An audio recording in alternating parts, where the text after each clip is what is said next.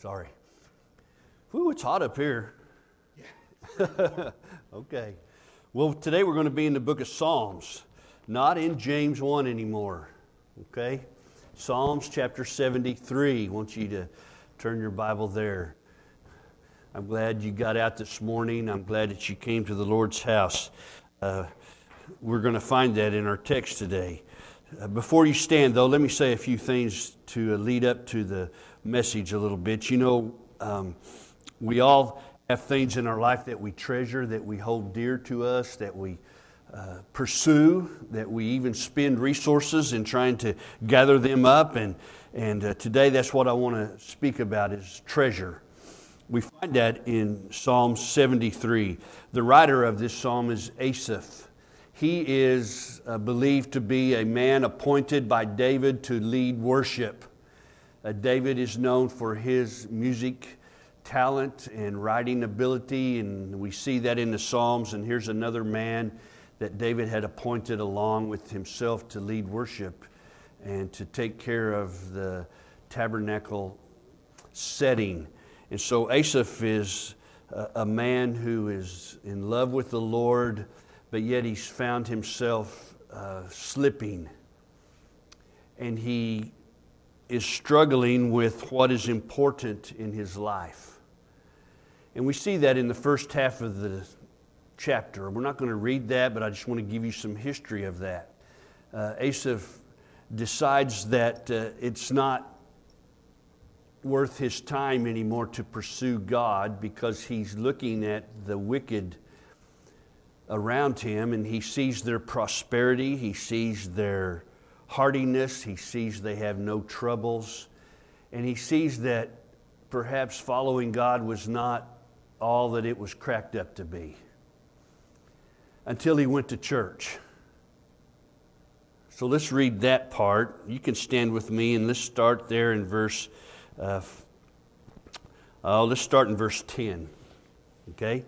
Verse 10 says, "Therefore his people return to this place, and waters of abundance are drunk by them. They say, how does God know? And is their knowledge with the Most High?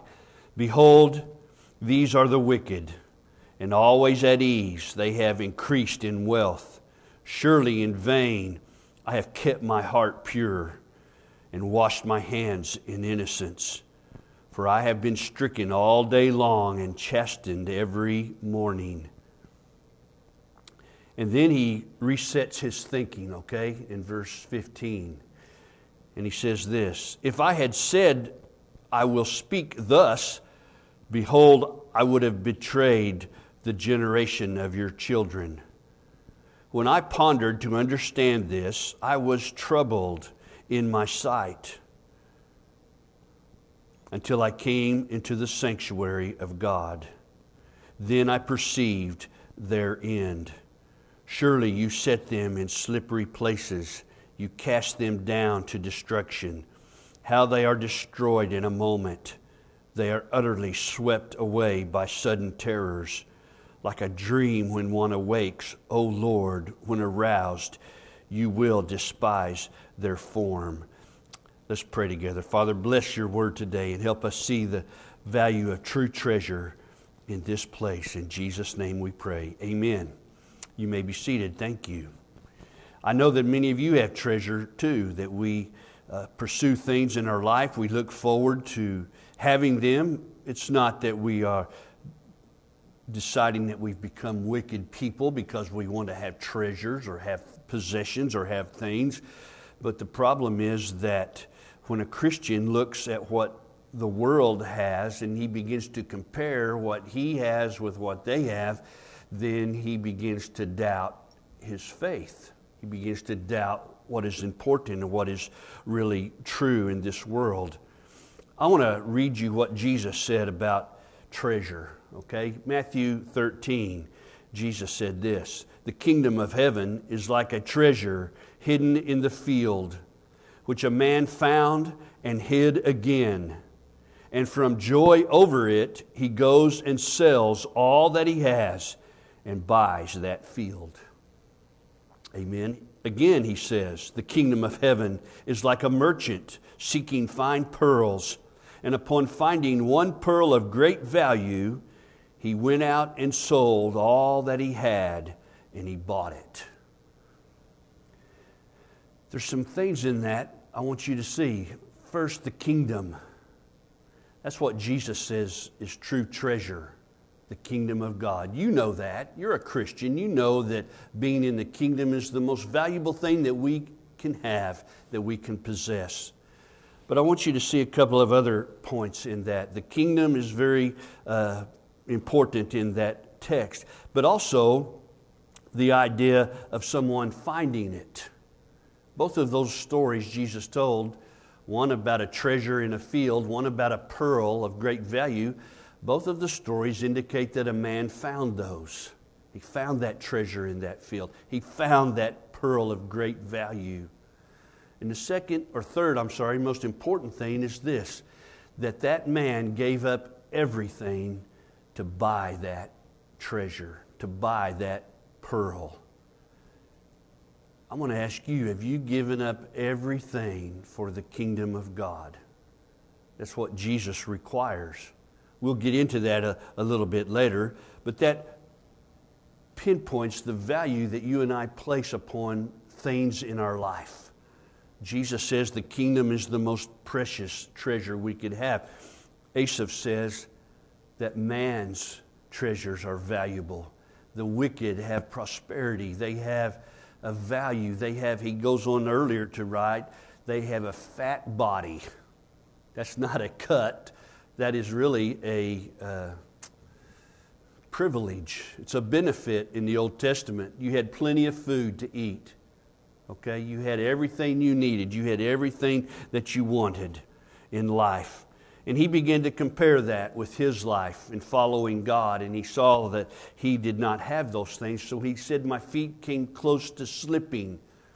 But then he reset his focus after he went to church. And in church, he saw the end of the wicked. He saw the value of what he held in God and what they held in worldly possessions, and he decided that what he had was way more valuable than what the world had to offer. And then in the last half of that chapter, Asaph describes to us this treasure that he has. So I want to read that to you as you're seated there. Verse 21, he says, when my heart was embittered and I was pierced within, then I was senseless and ignorant. I was like a beast before you. Nevertheless, I am continually with you. You have taken hold of my right hand. With your counsel you will guide me, and afterward receive me to glory. 25. Whom have I in heaven but you? And beside you I desire nothing on earth. My flesh and my heart may fail, but God is the strength of my heart and my portion forever. For behold, those who are far from you will perish. You have destroyed all those who are unfaithful to you.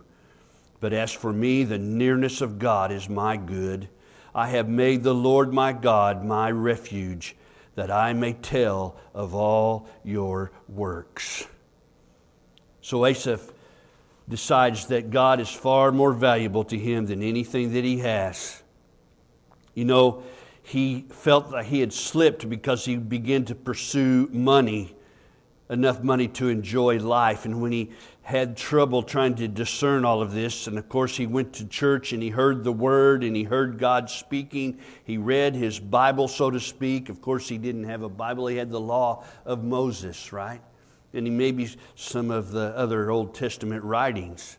But he realized that earthly treasure was something that would be removed eventually. Earthly treasure is something that will slip through our fingers like sand.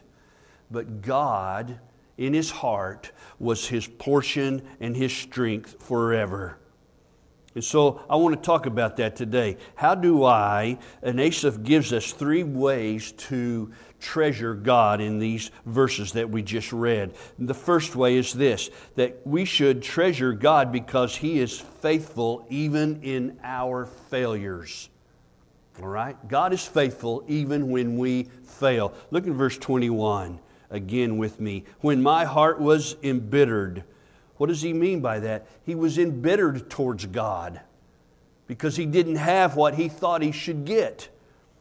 He goes on to say, and I was pierced within, then I was senseless and ignorant. I was like a beast before you. Nevertheless, I am continually with you. You have taken hold of my right hand. With your counsel you will guide me, and afterward receive me to glory. Notice all of the pronouns in there. I and my and you. Asaph's made this thing with God a personal thing. It's on a heart level. He said, when my heart was embittered. You have to deal with God on a heart level. It has to be a personal level. That's what we teach and preach in the church, isn't it? That it's a personal relationship with Him. That we don't need to be concerned about religion with Christianity. It's a one-on-one with God, a personal walk with Him. And so if I'm thinking that God is way out there somewhere and that one day I might reach Him or attain Him, I'll never get there because God said, I never knew you. Depart from me. So we have to know this God on a personal level. And I say this God, the only God, but we have to know Him on that level. In verse 21, he says, my heart, and then in verse 26, God is the strength of my heart, though my heart may fail. Okay? You and I must deal with God on this kind of a level. Here's a couple of things within that first point that I want to share with you. Number one, God uses our failures to lead us to Him. All right? God uses our failures. Inherently, you and I have the problem of thinking too highly of ourselves. Okay? What do I mean? I don't think that you're arrogant. I don't think you're bragging. But I think that sometimes we feel like we can live the Christian life. We can do it. We can make it. We can succeed in it. And certainly God would permit us to fail so that He would show us how dependent on Him we are. Here's what it says in Proverbs 24. A righteous man falls 7 times and rises again, but the wicked stumble in times of disaster. You see, we as followers of God know that we are dependent on Him. And if I begin to think for the least amount of time, I begin to think that I've got this sin whipped, you better watch out. Okay, 1 Corinthians chapter 10 says, therefore let him who thinks he stands take heed that he does not fall. You and I are dependent on God even to walk with Him. We don't live the Christian life on our power, on our gut, on our strength, on our will. You and I inherently fall. A righteous man falls 7 times and rises again because God's got a hold of his hand. Verse 23, you have taken hold of my right hand. You don't live the Christian life on your power. You live it by being dependent upon God. Amen? No better place to show this than in the Bible. Peter and his denial of Christ. Satan comes to Christ and he says, I demand that you allow me to sift Peter like wheat. Jesus allows it. In Mark chapter 14 we read this, but Peter said to him, even though all may fall away, yet I will not. We know what happens, don't we? The night of his arrest, Jesus is in the court and Peter denies knowing Him 3 separate times. And he runs out weeping. Okay? Peter, the strongest that we feel of the 12 disciples, at least the spokesman of the group, denies the Lord, that he even knew who He was, in fear of his own life. You and I are the same. We think that we would do this if we got confronted with death, but we really don't know. We really must depend upon Jesus Christ. We really must say in our heart that we would not turn away, even if it cost us our life. I believe this world is very near to that event taking place, where man will have to give his life to be a Christian, to serve and to love God. I believe we're close to that. You and I haven't experienced that persecution. There have been men and women across the world that have. Many martyrs in our faith. We are fortunate and blessed, but don't think that we're above anything. By depending upon ourselves, we must depend upon the Lord and totally trust in Him. The Christian life is really a process of getting knocked off our feet day in and day out so that God can pick us back up and get us back on the path. Remember that. God allows or uses your failures to lead you to Him. Number two, God uses our failures to give us a greater understanding of His love. Verse 23, nevertheless, I am continually with you. You have taken hold of my right hand.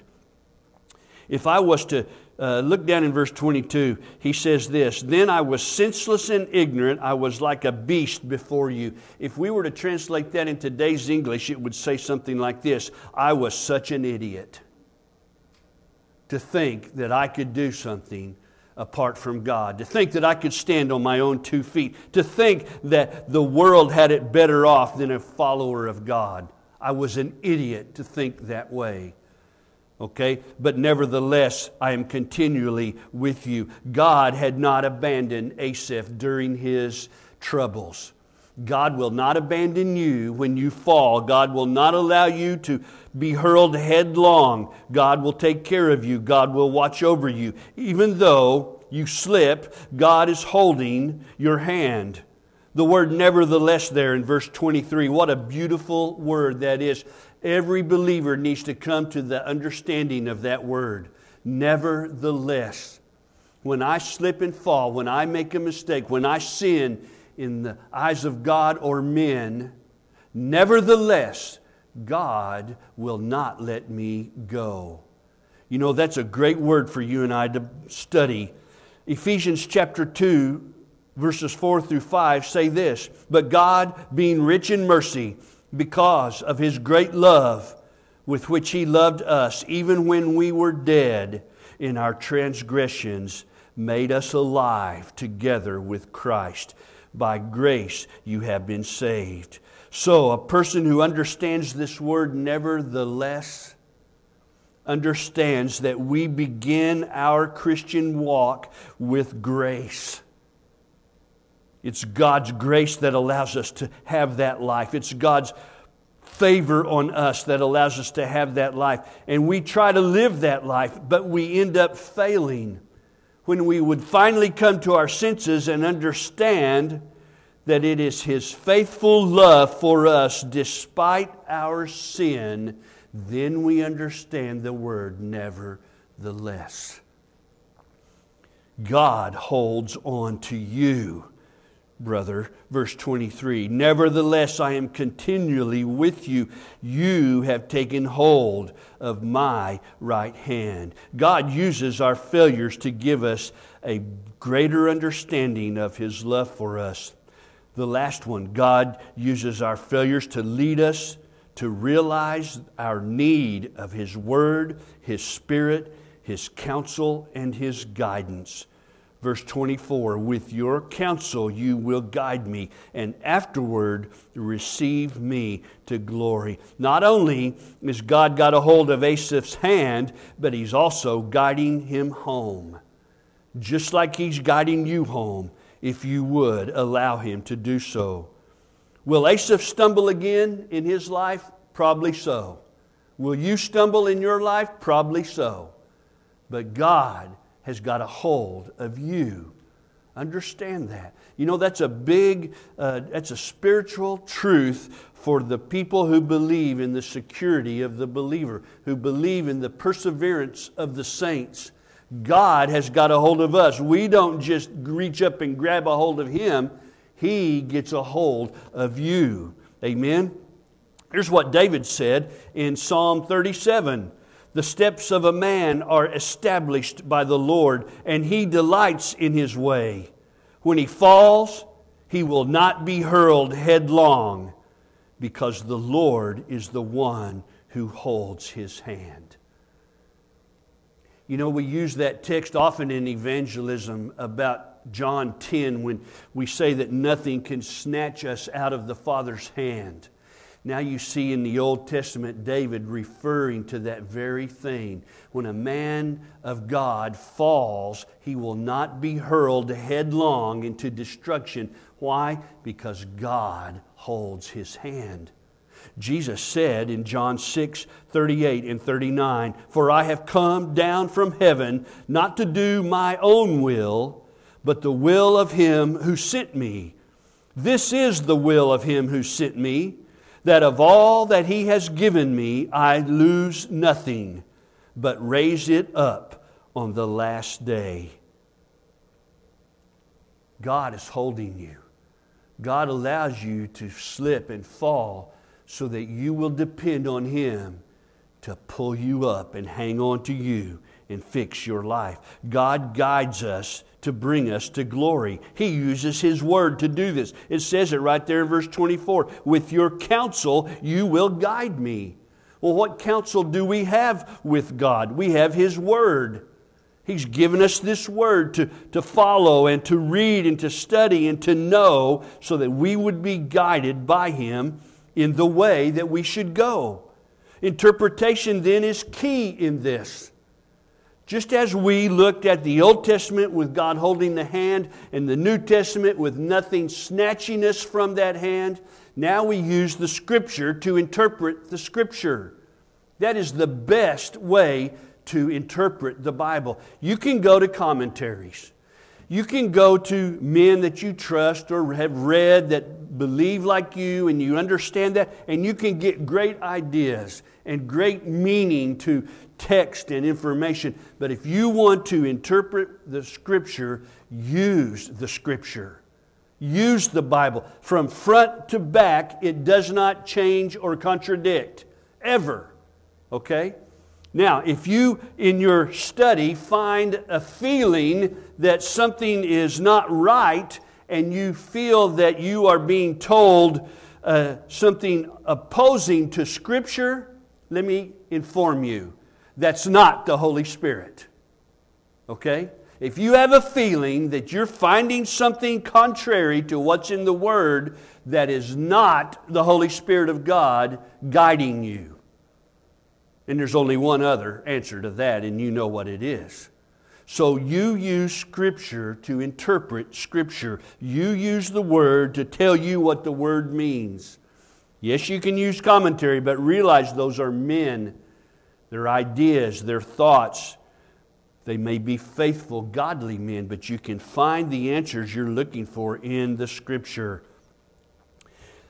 Let's go on. I got off on a little rabbit hunt there. Spirit, okay? The first reason then that we should treasure God is that He is faithful even in our failures. All right? We fail sometimes at slipping. We fail sometimes at sinning. We fail sometimes at trying to do things on our own. And God uses all of those things to show us our dependency upon Him. The second reason that I should treasure God above everything else is that He alone can sustain and satisfy me in time and eternity. Today and forever, God alone can sustain us. Look in verse 25. "Whom have I in heaven but you? And besides you, I desire nothing on earth. My flesh and my heart may fail, but God is the strength of my heart and my portion forever."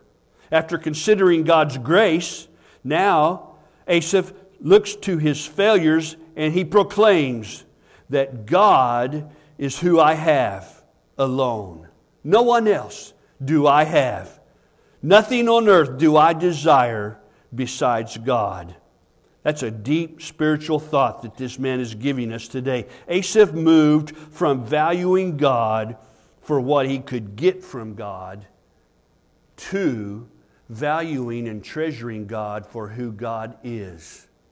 Listen, sometimes I request things from God. I ask for things from God. The result of that is not going to change my faith in Him, whether He gives me my request or not. And I hope you feel the same, but there are so many people, even our brothers and sisters among us, that look to God to get things from God. They come to church to be blessed by God. They pray, they give to be blessed by God. So they're valuing God for what God can give them instead of valuing Him for who He is. Who in heaven do I have beside you? Amen? Who in heaven do I have beside you? And beside you I desire nothing on earth. Wow, that's a bold statement. Could we say that? Could I honestly say that I value nothing on earth but God? That puts me in a quandary because my wife's sitting here and I don't value my wife and my children. I don't value my children. I shouldn't value my children. I shouldn't value good food. I shouldn't value a great job. I shouldn't value things of this world, just God alone.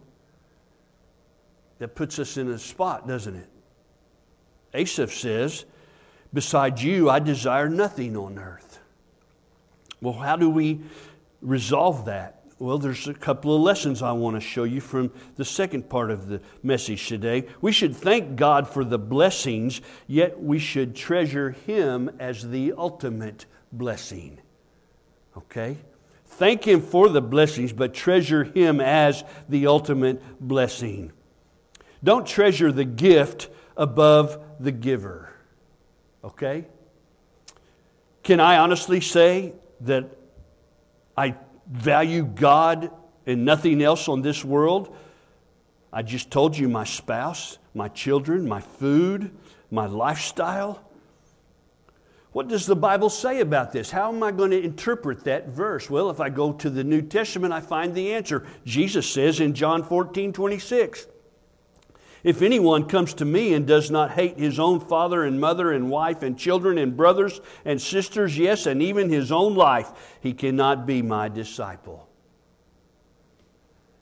I remember going to the jail in Cordell, and one of the prisoners in there, when I first got there that night, he hit me up with that question. He said, how can you say that God is love when He tells me to hate my mom and my dad and my brother and my sister and my family, my children?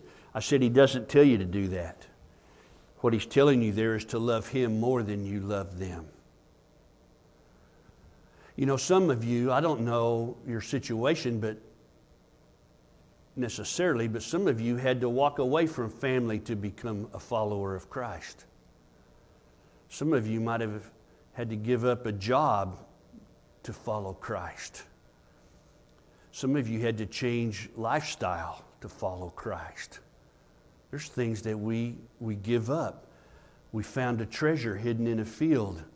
We went and hid it again, and then we went and sold everything we had to go buy that field. Some of us have had to give up things. In fact, I would hope that all of you have had to give up something to follow Jesus.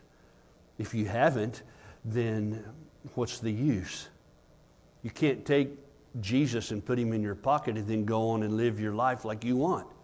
That's not how God works. That's not who God is. That means we're valuing God for what He can do for us instead of treasuring Him for who He is. And Asaph is trying to help us understand that. We must value and treasure God for who He is. In relationships, Jesus said, as far as spouse, children, brothers and sisters, love God first. Okay?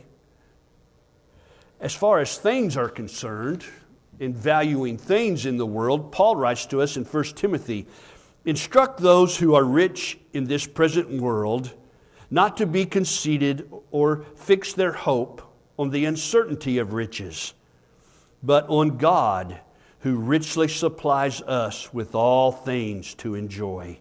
Instruct them to do good, to be rich in good works, to be generous and ready to share, storing up for themselves the treasure of a good foundation for the future, so that they may take hold of that which is life indeed. Paul writes to Timothy and he says, don't allow men to place their riches above everything else.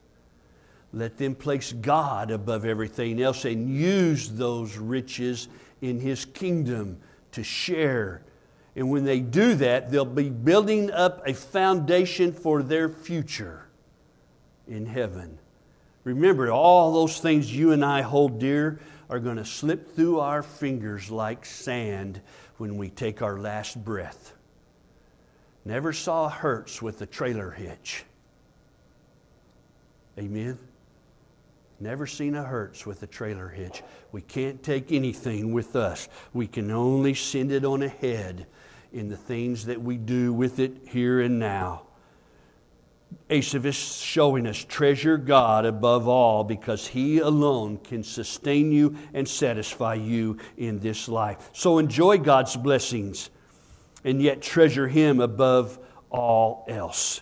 A Christian should be growing in his desire for God. We begin that process by seeing the shortness of our own life. The older I get, the more I realize how close I am to the end. How much closer it is. I would say that flipped for me somewhere in my 50s. 50s and before, I was all about this life. 50s and after, I'm about that life.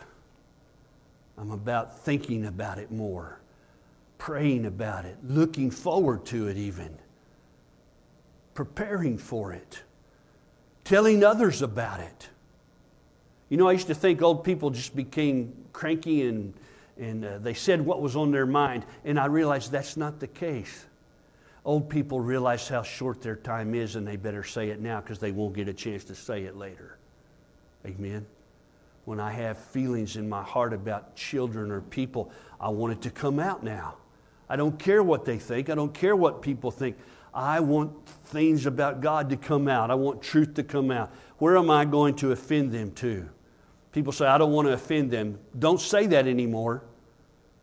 You need to offend them. They need to be offended. If you don't offend them, they won't change. They won't stop doing what they're doing. Offend them. Jesus said He's a stone of stumbling, a rock of offense. People will stumble over Him. And some people, like you and I, will fall down before Him. Other people will stumble over Him. Don't be afraid of offending somebody with God's truth and God's Word. We begin to see the shortness of life. We must have God as our possession. We must have Him in our heart. You must begin to see the whole purpose of life for men will fade away, but what God has given us will never fade away. Why? Asaph says this, my flesh and my heart may fail, but God is the strength of my heart and my portion forever. God alone will satisfy us. So, we treasure God because He's faithful to us when we fail. We treasure God because He can sustain us and satisfy us. And last today, we treasure God because He alone can save. Look in verse 27. For behold, those who are far from you will perish. You have destroyed all those who are unfaithful to you. But as for me, the nearness of God is my good. I have made the Lord God my refuge, that I may tell of all your works. God does not annihilate the wicked. The Bible tells us that. He does not annihilate them into non-existence. He places them in a place where He is not. He places them in a place that was made for the devil and his angels. He places them in a place where there's no hope of ever getting out, where there is no hope of good, where there is nothing but regret, and where there is loneliness. He does not annihilate the wicked. He just judges them eternally. All men have eternal life. Did you realize? All men, let me rephrase that. All men have eternal existence. Some have eternal life. Some have eternal death. No annihilation. You don't just go in the grave and vanish into the thin air.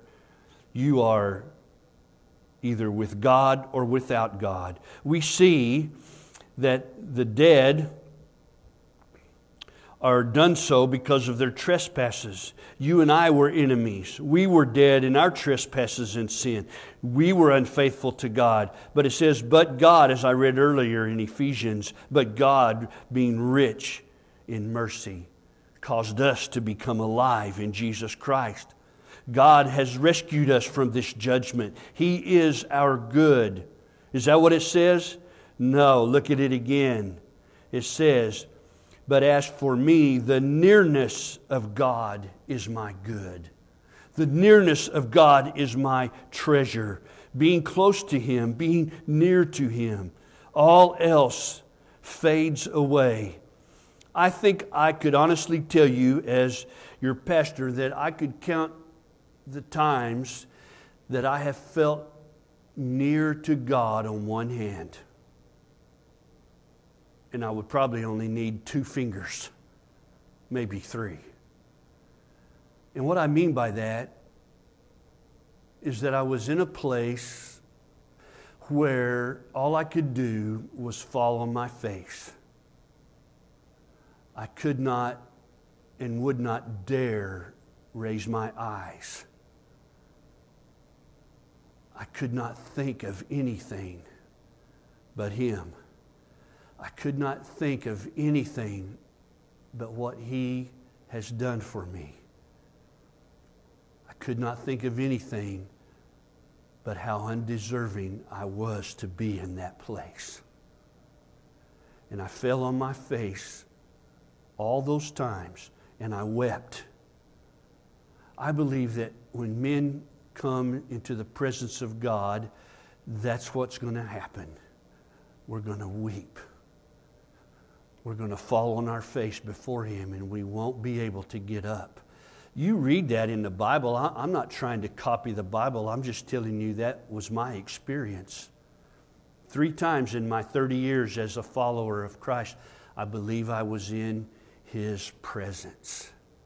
He was there. I know He's here with us. I know He's with me every day. I know He has a hold of my hand. But we don't experience that epiphany when He comes to us in the same room, in the same place. The nearness of God is my treasure, is my good. I can't wait for the day that I'll experience that physically in His presence, looking in His eyes, hearing His voice with my ear. When my faith becomes sight, the nearness of God is my treasure. I want you to think about your own. Think about the things you hold dear to you. Think about the way you're living and the things you enjoy. Would you be willing to give those up to be near to God? And then you could say, besides you, I desire nothing on earth. Let's pray.